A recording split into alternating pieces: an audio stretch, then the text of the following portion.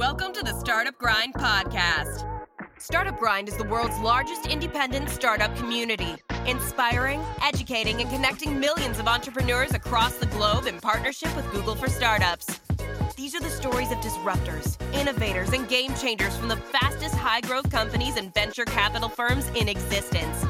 Join us as we unpack their strategies, learn from their mistakes, and grow together. There's no time to wait, so let's begin. Hey all, welcome back. Chris Jonu here. I've got a big one today. They're all big, but this is probably one of the biggest. I want to just kind of kick it off. Bam, just big. Go big, go home, as they say. And this one didn't get any bigger than this at the Startup Grind Global Conference in February. We had Joe Gebbia, co-founder and CPO of Airbnb. Who gets bigger speakers than this? No one. Wow. Being interviewed by Alfred Lin, partner and good friend of ours at Sequoia Capital, who not only sits on the board of Airbnb, but also Cobalt Robotics, DoorDash, Houzz, Stellar & Dot, Zipline, and many others people. He is an overachiever. It's not hard to see that. And just goes from meeting to meeting, Jamba Juice in between. Just lives the life that I want to live. Alfred, please. Return my calls, man. All right, enjoy. Innovating with Intention. That's the title. Well, thank you for having us. Joe and I are really excited. We said we're going to have some fun on stage, and but I get to ask all the questions, and so you have to be all the entertainment. I'll turn it around on you at some point, don't worry. Why don't we start with the founding story? Can you just remind us? It never gets old hearing about it. I'm sure you've told it 10,000 times. It doesn't seem like it gets old for you telling it because you're so excited when you tell it. It's like it was still yesterday. But there's actually a pre-founding story, which maybe many people don't know about. So it's the summer of 2006. I've got my life spread out on a sidewalk in Providence, Rhode Island. I'm having a yard sale. And I'm selling all my things before I move out to the West Coast to San Francisco. And it's towards the end of the day, and I'm getting kind of tired, and this guy pulls up in this red Mazda Miata. And he gets out and he starts looking at my stuff. He's like a t-shirt over here and a piece of art I made over here. And we get to talking, and it turns out he's going to the Peace Corps, driving cross country, doesn't know a soul in Providence. And so it just comes out of my mouth. I'm like, you want to grab a drink tonight? He seemed like kind of a cool guy. So we're getting a drink later that night, and it's getting really late, and I'm super tired, and I'm motioning for the check, and I make the mistake of asking, so where are you staying tonight? And he makes it worse by saying, actually... At your place. Well, he didn't have a place, and I'm thinking, oh my God, what do you do, right? The hotels are probably closed, it's Providence. It's like, do I offer to host this guy? I mean, I just met him. I mean, he doesn't seem that crazy, he's going to the Peace Corps, but who knows? And before I know what I'm saying, I go, why don't you stay on an airbed in my living room? And so sure enough, 15 minutes later, I've set him up with the airbed, and I go back to my room to fall asleep, or I should say try to fall asleep. I'm laying in my bed, my eyes are wide open, I'm staring at the ceiling going, oh my God, what have I done? There's a stranger in my living room. So I get up and I tiptoe over to the door, I lock the bedroom door. Turns out he was totally fine, totally cool. We got breakfast the next morning. He went to the Peace Corps. He sent me postcards from where he was stationed. And to this day, his name's Joseph Maffey. He's a teacher in Chicago, and my piece of art's hanging on the wall in his classroom. So what'd you learn from that experience? I learned that it can be terrifying at first to conceptualize bringing someone you don't know into your home. Yeah. We've all been taught since we were kids that strangers equal danger. And I grew up believing that myself. And, here I was faced with this moment of truth, like, is this person who I just met, going to be dangerous? And it turned out, getting over that hump, there's this kind of no looking back. Like, the minute you can have that kind of interaction with somebody, you can extend that much trust to someone and have it reciprocated. You can't really look back on that. And in fact, he has come back to San Francisco since. He's run the marathon here, and I haven't had a chance to host him again, so. Cool. So you guys have stayed friends? We have. So the world's moved from home sharing to being friends, never being a stranger, into belonging anywhere. So it sounds like this. So the session is about innovating with intention. That sounds like innovating by happenstance. Well, necessity is the mother of intention. I think, Airbnb's story, which I assume most people here have heard at this point, was really that. So when I packed my car and drove to San Francisco, the one thing I did put in the back was the airbed. And so, a year passes, Brian and I are roommates in San Francisco. The rent goes up beyond our means. We have a math problem. We quit our jobs to be entrepreneurs, and here's a rent check that we can't pay. We're on the verge of getting evicted. What do? The design conference comes to the city, wipes the hotels out. I'm on the website, on my laptop, in the living room. I distinctly remember big red letters across the front of the website, sold out, no hotels. And in that moment, I look up over the edge of the laptop into the vastness of the living room and think, that sucks. I mean, there's gonna be no place for people to stay coming last minute. We need to make rent. There's an airbed in the closet. What if we brought the airbed out and put it out in the living room? I wrote a note to Brian. He loved the idea. We actually got 2 additional airbeds.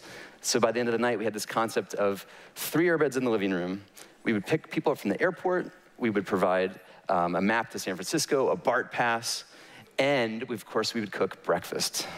Lo and behold, the birthing of Airbed and breakfast. So you had a math problem, but it was really a crisis that you turned into an opportunity and now into a great story.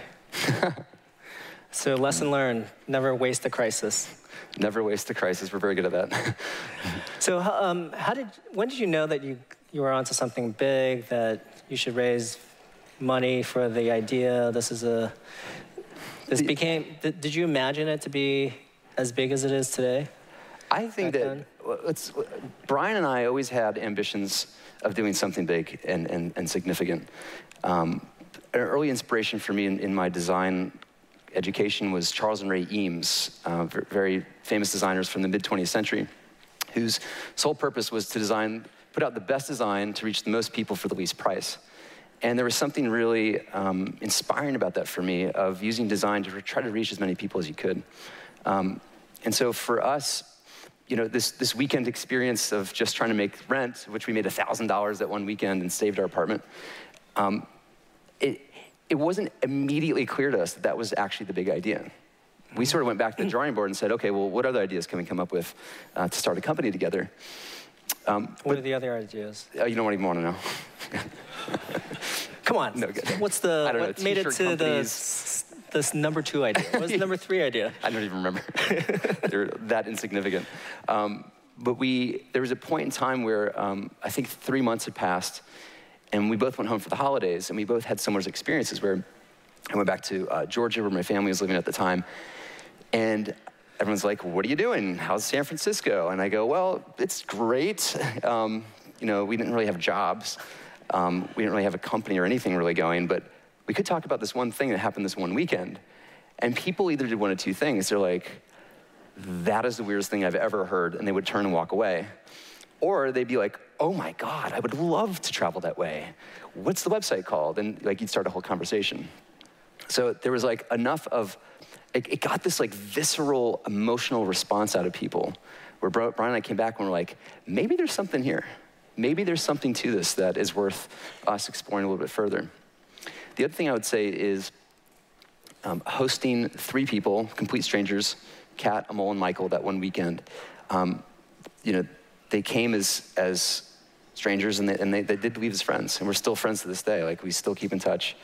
And there was something magical and something unexpected and something so delightful about that in the hardest times, and especially in the early days of the company, when we had all the people in the world telling us this is never going to work, this is strange, this is a weird idea, we could always go back to that experience with our 3 guests and be like, you know what?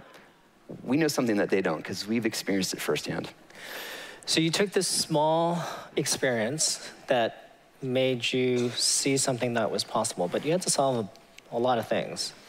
You knew that everybody said it wasn't going to work because there is a trust issue. You needed people to trust each other. You needed a community of people who were going to follow some form of the best hosting standards that you had not created at the time. It's not like today where you have some standards around that. you had to sort of create this movement of people who wanted to travel differently. They're used to traveling at hotels. How did you intentionally go solve those problems one by one by one? It was really hard, and it took a really long time, like a painfully uncomfortable amount of time to figure this out. Because you basically have to build this Olympic-sized trust between two people who've never met. How do you do that on the internet? There was no real guidebook or playbook. We looked to eBay a lot in the early days as a community marketplace of two people interacting with each other, but that was really just digital until the box showed up.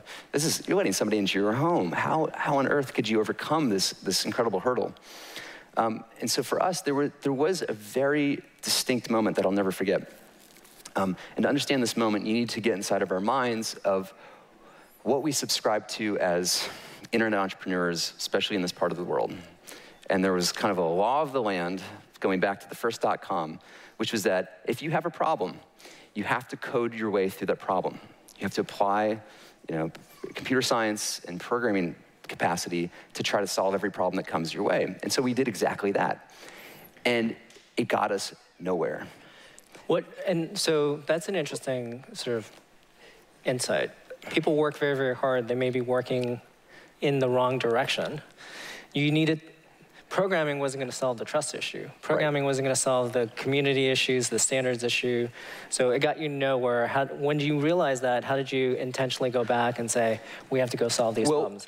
I wish we could say we realized it ourselves. It took somebody that we really admired to basically yell at us to kind of wake us up. And it was Paul Graham who, at a certain point, said to us, it's okay to do things that don't scale, especially in the early days, especially when you're trying to bring an idea to life.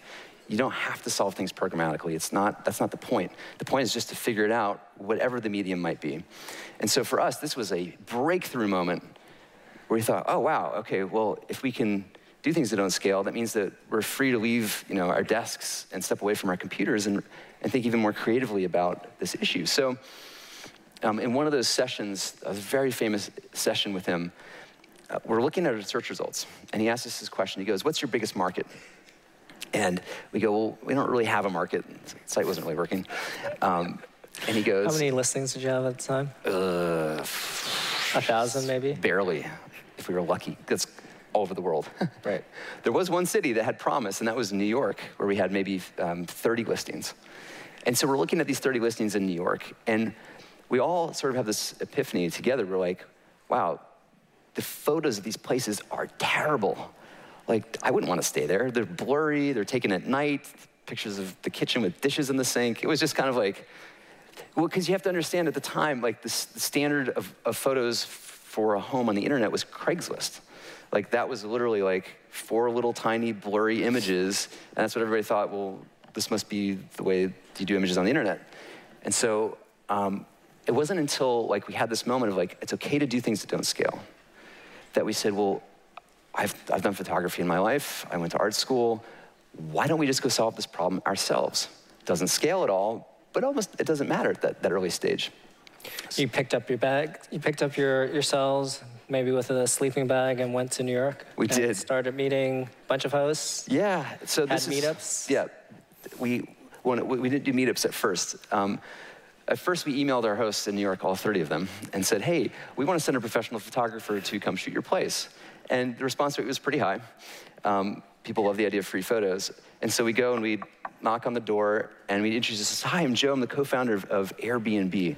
And they go, cool. And then they'd like be looking over my shoulder. And I realized they were actually looking for the photographer. And I said, well, no, actually, I am the photographer too. And so they said, oh, okay. Like kind of with the discerning eye. So I go in the home and we rented this, we couldn't afford to buy a camera, so we rented this like Nikon D X1000 something, right? The widest angle lens we could find, tripod, the whole setup, super pro. And I went in and took good photos. And I'd show the host on the back of the camera, go, hey, so, what do you think? And the host would be like, oh my God, my apartment looks amazing. Why don't you stay for some coffee or tea? And so... so that turned into the meetups. That turned into the meetups. So kind of the photography was like the sort of in, but once we got there, what we realized is that these early adopters, and I think this is true for any company, any startup, the early adopters have so much information to share about what's working with your product and what's not working with your product. And again, like coming back to that old mindset of like, well, we have to do things at scale, we stay behind our computers and code. There's no way that we would have ever gotten the information that we did from our hosts, our early adopters, if we didn't like throw that mindset aside and say, you know what, F it, like let's go do things that don't scale. And so in these conversations, they began to tell us things that we had no idea were problems. And such as? Well, like people would just be like, I can't use your calendar. And we're like, oh, and then this is the best part. They'd pull out their laptop and I'd be sitting next to them. And, you know, coming from San Francisco with our design backgrounds, we thought that we had birthed the greatest interface on the internet, right? As every entrepreneur does. Right, we toiled over every pixel and we said, oh, this is it. This is the perfect calendar. So there I am in the real world, sitting next to a customer somewhere in Brooklyn, and they're on their, you know, Windows ThinkPad using Internet Explorer, and I'm watching them try to use their interface, and it is a train wreck. Did you not use your own interface? We could, but, you know, it was so embarrassing. I just remember thinking like, oh my God, like it's taking them 13 clicks to do what we thought we could do in 1 or 2 clicks. And over and over again, I'd say, well, how do you send a message to a guest? And I'd watch them try to navigate the menu and go through these different horrible flows. And I'm thinking, oh my God, like we have so much work to do. And then they'd tell us, like, I'd ask them the question. So there's one question that I learned in design school, which applies to any company, any business, that will give you incredible insights into what will close the gap between product and market fit. And it's when you're doing design research, when you're doing customer conversations, it's really important that you don't lead the witness, and that's an open-ended kind of question. It's not a yes or no question. And so the question is simply, tell me about a time that you felt a challenge using our service. And so what you're looking for is a story. You want to hear a story from somebody about a time they tried to do something and they couldn't. And so I sort of instinctively went into this design research mode and started asking these questions. And these early adopters had so much to say. I was taking so many notes in my sketchbook. One guy, I'll never forget this, he goes, oh, you want information on ideas on how to make your website better? Hang on. He runs to his bedroom. He comes back with this spiral-bound notebook of ideas that he'd been writing down for years, just waiting to share with somebody. I was like, oh my God. So I took a bunch of notes. We came back to San Francisco after that weekend, sat down with Nate, who stayed back to keep the site going. And Nate looked at the list and he goes, guys, these issues aren't that hard to fix. He actually started making changes that night. We emailed the customers. Funny how that works. Yeah, right? When you just like... Just listen. Just listen. Listen to your customer. So we did the listening. Nate made the changes. We emailed them the next day and said, hey, it was so great to meet you. We posted the photos to your listing. Tell us what you think. And the idea you had for the calendar is now implemented. People fell in love with us. Think about that. What other service had they signed up for where the co-founders fly across the country to meet you, take free pictures of your place, listen to your problems, and then fix them within a matter of days? So we took this impassioned early adopter community and just put fuel all over it. And so our organic listings in New York City started to grow. From that 30, suddenly it became 55. Then it became 73. Then it became 112. We had no marketing, no press whatsoever. It was probably the most pure word-of-mouth growth we ever had in the company's business. So I also, one thing that I think people don't understand about the Airbnb story is how long was it just the three of you? How long was it the three of us? Was it just the three of you back from 2008 to how long? All of 2008 and a good half of 2009. It was just Brian, Nate, and I doing the work of a lot of people. So like almost 2 years, year and a half. Yeah, it was a solid year and a half before we then got introduced to Sequoia. How did you meet Sequoia? We met Sequoia at a YC dinner. And I'll never forget, we knew about Sequoia, obviously, from a previous startup conference where one of the partners was speaking. And he was... Greg McAdoo? Greg McAdoo, right. Yeah. Greg McAdoo was giving a talk about waves and about surfing. And his whole analogy was about great entrepreneurs ride great waves. And Sequoia was there to back the entrepreneurs as they sort of got into the wave. And so I remember sitting in the audience very distinctively, kind of maybe like you are now, thinking like, wow, Sequoia. Gosh. This is embarrassing. One day. I remember thinking like, one day maybe we'll be lucky enough to pitch Sequoia. And it wasn't 6 months later that we found ourselves sitting at the table with Greg and other partners at Sequoia. It's because you followed our guide to writing a business plan. Yes, we did. We were reading everything we could on Sequoia's website, and you guys have a great template for how to put a pitch deck together. What was the initial check? The initial check was $600,000, which for us was like a windfall. Like that was so much money, because we were coming off of $20,000 from YC, and we had credit card bills on all the credit cards you can imagine. And so like that was just, we could start hiring people. Like that was actually enough to like hire a person. So you raised $600,000 from Sequoia as your first round, and since then by my last total, you've raised $3.3 billion. But you have more cash in the bank than you've raised. Why raise so much? Well, we want to hire more people. You don't need it. You're generating cash. But like, I think the thing about time is it warps. Like I think what you're trying to tell the audience is like, most people, this is the Bill Gates line about most people overestimate what they can accomplish in a year. Mm-hmm. You just celebrated your 10-year anniversary last year, and most people underestimate what they can do in 10 years. And you guys have accomplished a lot in 10 years. So like, advice for the entrepreneurs out there, like I have two questions related to that quote. One is, what is your single biggest advice to entrepreneurs as they're building from the start? And then the second thing is, if a year is not the right time frame, what's the right time frame? What's the right unit of time to think about your company? Those are great questions. I was watching Morgan's talk from the green room earlier, and something that she said and embodied couldn't be closer to the piece of advice that I give to people, which is an entrepreneur. The gift of an entrepreneur is to reframe things. And the gift of an entrepreneur is to take a rejection and turn it into an invitation. It's as simple as that. Every rejection for us was an invitation to keep going. And it's up to you if you want to say yes or not to the invitation. And so we were hit with some of the fiercest rejection you can imagine by some of the smartest people, which made it even worse. People we really looked up to, and people who'd picked some of the internet's greatest companies of our era. And with each one of those, it was a hit personally. It was a hit sort of on the company's idea. But we always took that and said, okay, well, what can we learn from this? Well, cool. They didn't like it. Let's keep going. There's actually, so there's an equation for this.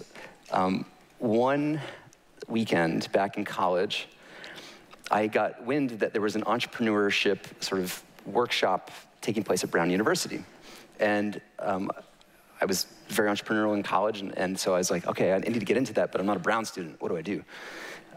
So actually, I figured out how to sneak into the thing.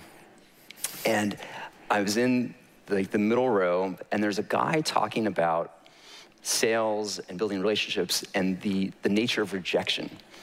And he gave this equation about rejection. And the equation is simply SW squared plus WC equals MO. So I'm sure you've all heard that before. I don't need to explain it. But, or do you want to hear it? Yeah. Okay.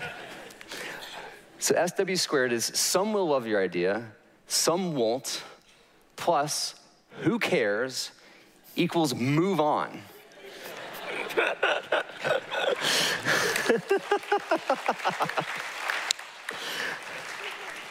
And that was literally like all I could think about in my head with each of these investor rejections that we kept getting. It's like, okay, some are gonna love our idea, some aren't. Who cares? Let's keep going, move on. Well, we're glad we didn't reject you. Yeah, me too. Sequoia has good insight, I have to say. Thank you for letting us be a partner for you for over a decade. It's really been a wonderful journey. I continue to learn a lot from you and Brian and Nate and many of the people that you've brought on board. It's been a fun journey. So now that you've finished your 10 years, your first decade, what's the next 10 years going to be like? And what are you institutionalizing today for the future? We got some advice from former colleague of yours, Tony Hsieh, early on in Airbnb's formation. I think there's a couple paths you can take as an entrepreneur. You can have an idea, and you can build it, and it can fund your lifestyle, and you call that a lifestyle business. That's totally cool. You can have an idea, and you can go raise money and try to create a lot of value as quickly as possible so that you can get acquired by a bigger player, and that's totally cool. And then there's at least a third path, which is you can have an idea, raise a lot of money, and then try to stay independent and maybe go public one day and have an own independent company. A generalization, but those are kind of three paths. When we had your term sheet, I remember distinctly sitting in our living room at the table with Brian and Nate, and we're deliberating. We said, the minute we sign this term sheet, we're changing the trajectory of this business. We're changing the path that we're on. And so we had to make a real decision there, because at that point it was roughly a lifestyle business with ambitions to be more than that. And so we did the math, and we saw how the travel industry was growing huge and continuing to grow, how accommodations really hadn't changed all that much since sort of the OTAs went online in the late 90s, just bringing inventory online. And we thought we had a really unique and novel approach to travel. And that it didn't even have to end at accommodations, that there were all these other parts of travel, from transportation for what you do once you get there, et cetera. And so we said, you know what? We're 26 years old. Let's go for it. Like, when else would we have a chance in our lives to go after an industry this big with a truly radical idea? So we signed the term sheet, and in doing so, it's sort of like there were these dominoes that fell. And one of those important sort of trigger points was somebody said to us, well, if you intend to build a company with long-term ambitions, maybe to be independent and public one day, make sure you get the culture right at the beginning. Yeah. And Tony's advice to us was, it's a lot easier to mold concrete when it's still wet than to chip away at it later when it's dry. So put all of your effort into the front part of hiring, of your values, of the things that you stand for as a business. Because it's not your culture that will make your people, it's your people that make your culture. So get the people part right, and then the culture will follow. So it took us, now we just raised money, $600K in the bank. We're interviewing people to be our first hire. Nate's doing like the job of like 3 or 4 engineers, by the way. Payments, a search algorithm, reputation system. We needed an engineer like yesterday. It took us 3 months to hire somebody because we were so deliberate about our hiring process. You're probably the only company that I know since you came and visited Zappos that wrote down your core values before you hired anyone. Most people they hire, and then they mold their core values. But that was pretty interesting to see how long it took you guys. In other words, just the 3 of you, you were very deliberate about every single thing that you did. Some of them, obviously, you learned from happenstance, but that is probably the most interesting sort of aspect about innovating with intention. Well, we became students of culture, in that, like, we wanted to learn, like, what is this culture? What does that even mean? So we just reached out to companies that we really admired, and Zappos certainly is one of those companies. And so we flew to Vegas, did the whole tour, met a lot of the team members, and I left with this very crisp impression, because everybody that I met at Zappos, every single person I met at Zappos, was so happy to be at Zappos. They were so friendly and warm. Even if we're on the tour and we bump into somebody and they'd be like, oh, hey, you guys lost? Do you need anything? Can we help you? I was like, what are they drinking in the water here? Like, this is... Well, now everybody who works at Airbnb loves being at Airbnb, so you learned something from that experience. The important takeaway was we left, Brian, Nate, and I left that tour, flew back to San Francisco. We got back to the table in the living room, and we said, how do we make sure that one day, if we're lucky enough to have, you guys had 700 people at the time, if we have 700 people working for us, how do we make sure that our place is as fun and exciting and welcoming as what we just experienced? Yeah. And we kind of, well, how did they do it? Well, they were clear about their core values, and they hired and fired on those, so let's get clear about ours. We sat there that day, and each of us wrote a list of our non-negotiables. What are the things that, even if it's the smartest engineer that we've ever met, and we need them yesterday, what is the list of things that we're not going to compromise on? We had that conversation. We crystallized eight or so things that became the origins of our core values. Thank you so much, Joe, for all that insight and the sort of emphasis on institutionalizing your intentions and innovating from there. Thank you so much. Thanks, Alfred.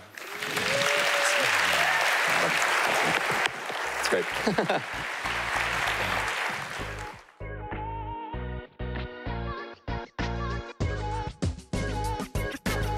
Thank you for tuning in. To keep up to date with all things Startup Grind, visit us at startupgrind.com or join us at an event in a city near you. Until next time, chase the vision and keep hustling.